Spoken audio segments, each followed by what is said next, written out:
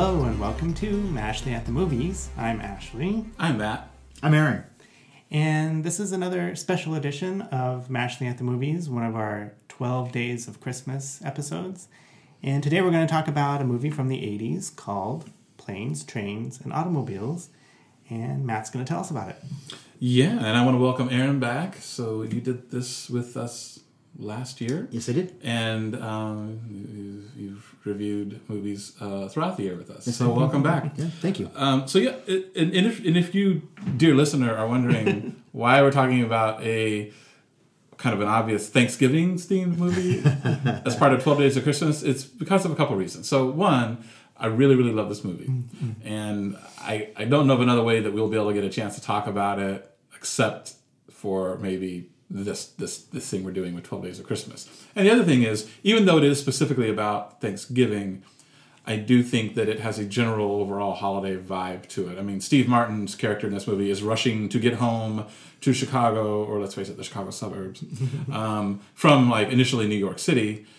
And that honestly could happen for Christmas or, any kind of a major holiday like that. But, to me, this is, I would think almost this could be interchangeable with Christmas. Anyway. So that said, this is a classic. You probably already know about it. But, Steve Martin is an executive, and John Candy is a shower ring salesman. Best in the world. Best in the world, yeah.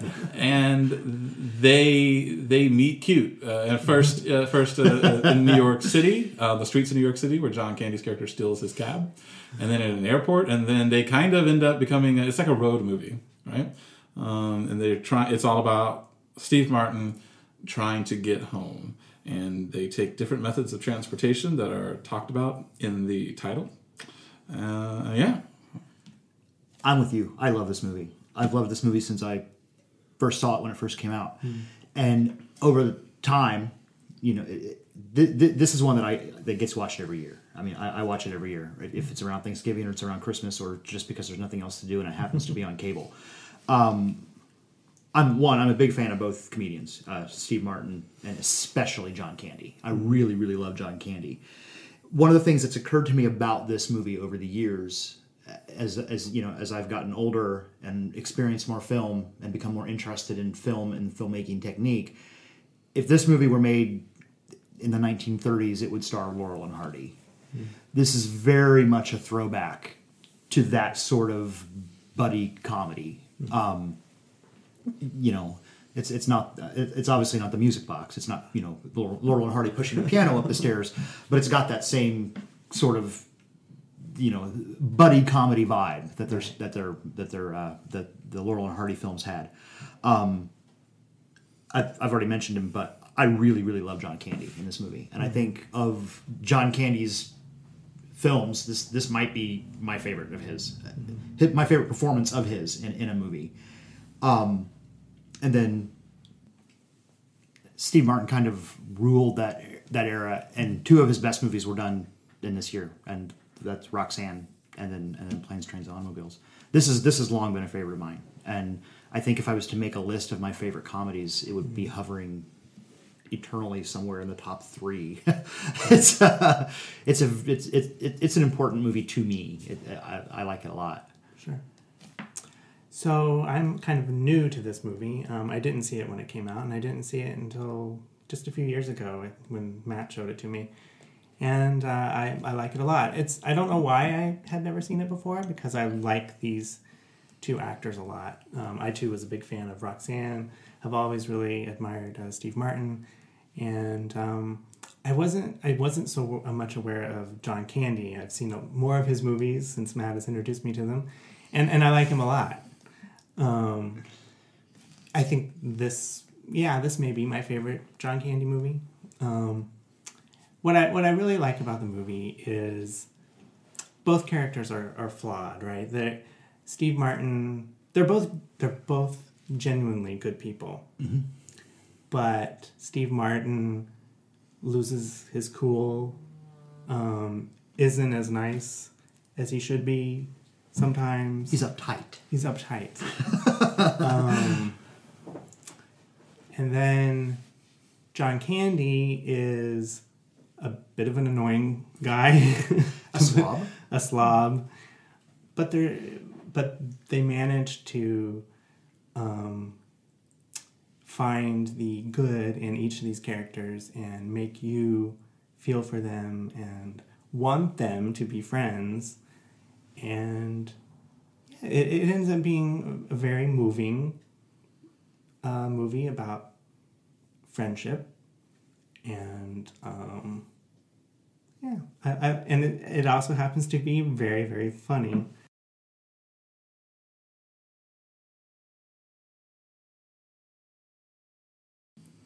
There's something inherently amusing about seeing people coming up against technology in some way, or the perils that we have put ourselves in when we rely too much on transportation or technology or certain conveniences, and they're suddenly lost, and you have to try to find your way home, literally, and it's just amusing. Yeah, so I saw this movie when it first came out at the theater, and the theater. In fact, I remember back in the day, whenever there was a post-credit scene in a movie, theaters were really good about telling you so beforehand. So we stuck around for the post-credit scene in this movie, which everyone who watches it should. I mean, it's nothing important, but I think it's just amusing. But no, I mean, I really like this. I love this movie. Actually, it's not I love this movie. I could say a lot about it. I mean, one of the things is I think it's perfectly edited, perfectly timed, and it's an hour and 33 minutes. And one of the bits of trivia about this movie is that the original cut was 3 hours. And then the studio told John Hughes, you need to cut this, right? This is just way too long. And I'm glad. I mean, this is not a movie where I'm curious about what were the other scenes, because I don't want to know what the other scenes were. I think this was fine. Although a director's cut would ruin this movie for me. Yeah. Although Ashley and I just watched this again. It was played at one of the local cinemas ahead of Thanksgiving, so we watched it, and so it's very fresh in our minds. And this particular time, I did notice some of the, I guess you'd call them goofs, mistakes in it. And I was reading about it afterward, and seeing a longer version of it, I think they said, at least for one of the goofs, would have made it make a little more sense. But, like, for example, they are driving from St. Louis to Chicago, because Chicago is the end destination. Mm-hmm. And for one thing, it takes forever. I mean, it's about a 5.5 hour, 6 hour drive at most. And then it seems like it takes them longer. But they're pulled over on the way there by a state trooper, played by Michael McKean, who's always great. And he's wearing a Wisconsin state trooper's outfit. Oh, wow. I didn't notice And I noticed that this last time we were watching it. And I read about it afterwards. And it was said, I don't know if John Hughes said it or somebody with the production, but they were like, yeah, the whole thing is they got lost. And they got lost in Wisconsin. And they drove too far north. And John Candy plays Del Griffith, and he's a bumbler, and he's, if you watch the movie, he gets them in all sorts of situations. But so the whole point was, I guess, they got lost, and then in Wisconsin, and before they got back to Chicago. Because another thing is, and people who only live in Chicago or close to it and visit it often would probably notice this, but when they're finally getting into Chicago, the view of it is kind of odd. It's not a view that I'm used to. And it was also mentioned that, well, if they're coming in, though, from the Wisconsin side, that's true. Then that will make sense. Okay, all that's to say, I still don't want to see a longer cut of this film. I think it's perfect as it is. Steve Martin is the uptight, upper middle class person who is probably, via his income and his lifestyle, has probably become detached from a lot of people, and probably doesn't mingle with a lot of just regular Joes that are the John Candy characters like. So we kind of get to see him thaw a bit around this type of person. And then, the John Candy character is, he means well, but he's a bumbler, and he shares too much, and he's tries too hard. Yeah, he actually has a line in the movie that he tries too hard. And you can do that to a fault. But I think it's all about him and his growth with that character as well. So, and I think they have great chemistry. They are perfect together. Yeah. It's actually too bad they didn't do more movies together. Yeah. I find your Laurel and Hardy comment interesting. I think on a surface level, I could see that, but this movie is so deep in a way that Laurel and Hardy never were. And that's what I meant. I was Yeah. like, this is not them pushing a piano up the stairs. There's certainly more to this on a intellectual level, on an emotional level, but seeing, I guess to a certain extent, seeing Steve Martin and John Candy play Laurel and Hardy would please me greatly. Yeah. John Candy is he really shines in this movie, and John Candy has always sort of had this everyman appeal. I mean, and obviously he's this big, tall. He's very tall. He's very large, so he's not physically every man, but he's just got this very likable, and Uncle Buck. He's got this knack for making these characters that are. I'm sort of struggling for the right word with it. There's something almost extreme about Del, his character in Planes, Trains, Automobiles. It's like this person can't possibly exist, Right. but you totally buy it because John Candy is just so likable. Right. I think him and Steve Martin probably really, really, really enjoyed working together. See, I've met people like Del, though. Have you really? He's a totally real person. Yeah. He's one of those people, the people like him that I've met in real life, I've always struggled to be a better person around because they typically annoy the crap out of me. And I have this urge to, blow them off or mock them or just act very annoyed with them because that's how I'm feeling. Mm-hmm. But then I'm like, you know what? No. The thing is, they mean well. They're super annoying. Which is actually what Steve Martin does for the first half of this movie. Yeah. And not only have I met people like Del Griffith, but I identified with Del Griffith, and I still do. Yeah. Oh, I do too. And, I see a lot of my personality in him, and even to a point, certain times, my size. I mean, just total sidetrack here, but, John Candy died in 1994, and, had a heart attack and was overweight. That's actually what prompted me to go on my first diet. I've dieted many times, but that's what prompted me to go on my first diet because I was so spooked because I'm, even as a teenager, I'm like, wow, he died at 43. That's really young, But what I also find interesting, I think it speaks to the universal nature of this film, is of the people that I've run into over the years who, when this movie comes up, who they say they identify with the John Candy character. And that's come up at least on one hand, if not more, that I've come across people like that. And almost every time I'm shocked because and I don't say anything to them like this, but I've always thought to myself, really? Because if anything, you're like the Steve Martin character. But I know, I mean, I'm not saying that they're wrong. What it does is it makes me pause and, there's a lot of humanity in John Candy's character and vulnerability and sadness. And the fact that somebody says that they identify with that, I'm like, okay, well, that shows me maybe a part of you that I wasn't seeing. There's a moment in this movie that has to be mentioned in regards to what you're talking about. Steve Martin's had enough, and he tears into John Candy in the hotel room and insults him to no end with the lines of dialogue about how I was reading the vomit bag. Here's an idea. If you're going to tell a story, have a point. It makes it so much more interesting for the listener.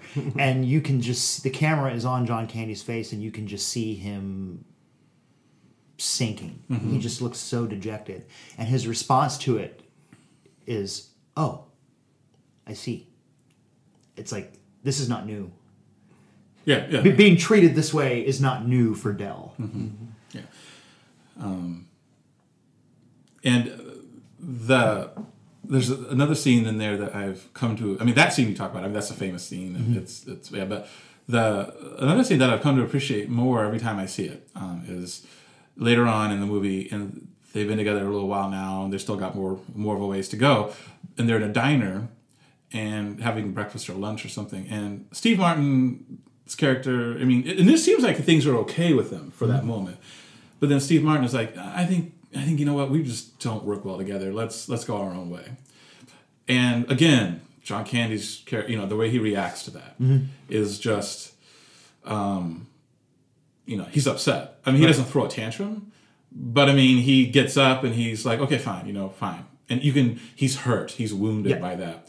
And that's just, I just love the way he plays that scene. It's really good. And I appreciate that scene more every time I see it. We also have to mention the very famous Steve Martin's F-word symphony, which is the only reason the movie has an R rating, I would think. Yeah. Can I tell you, though, that that's probably... I don't dislike that scene, but it's the scene so many people talk about. So next to the one you talked about a minute ago, where, John Candy's character is, dejected. Yeah.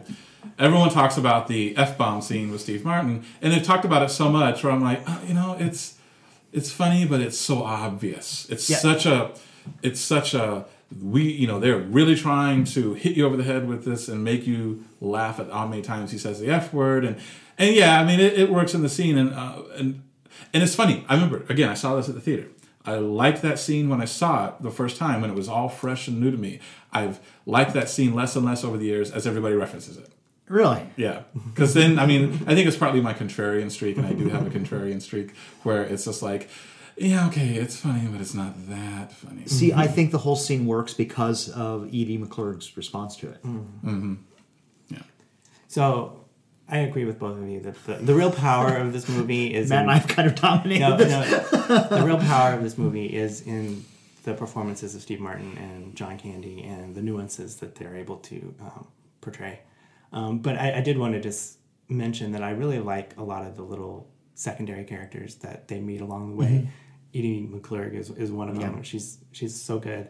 And just... the guy who plays his boss at the beginning of the movie, and William Wyndham. You see him at the end of the movie as well.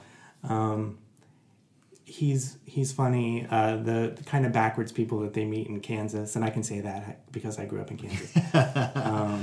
Like the cab driver, and then the guy that tells them that there's no train unless you hog or cattle. I just really like all the incidental people that they meet along the way. That a lot of the humor comes from their interactions with those people. So. And this is, again, as I sort of said at the top, this is really a movie that, specifically about Thanksgiving. It can be about, Christmas too. And I do think, we're on firm enough ground to say, I think it could only be a Christmas or Thanksgiving movie.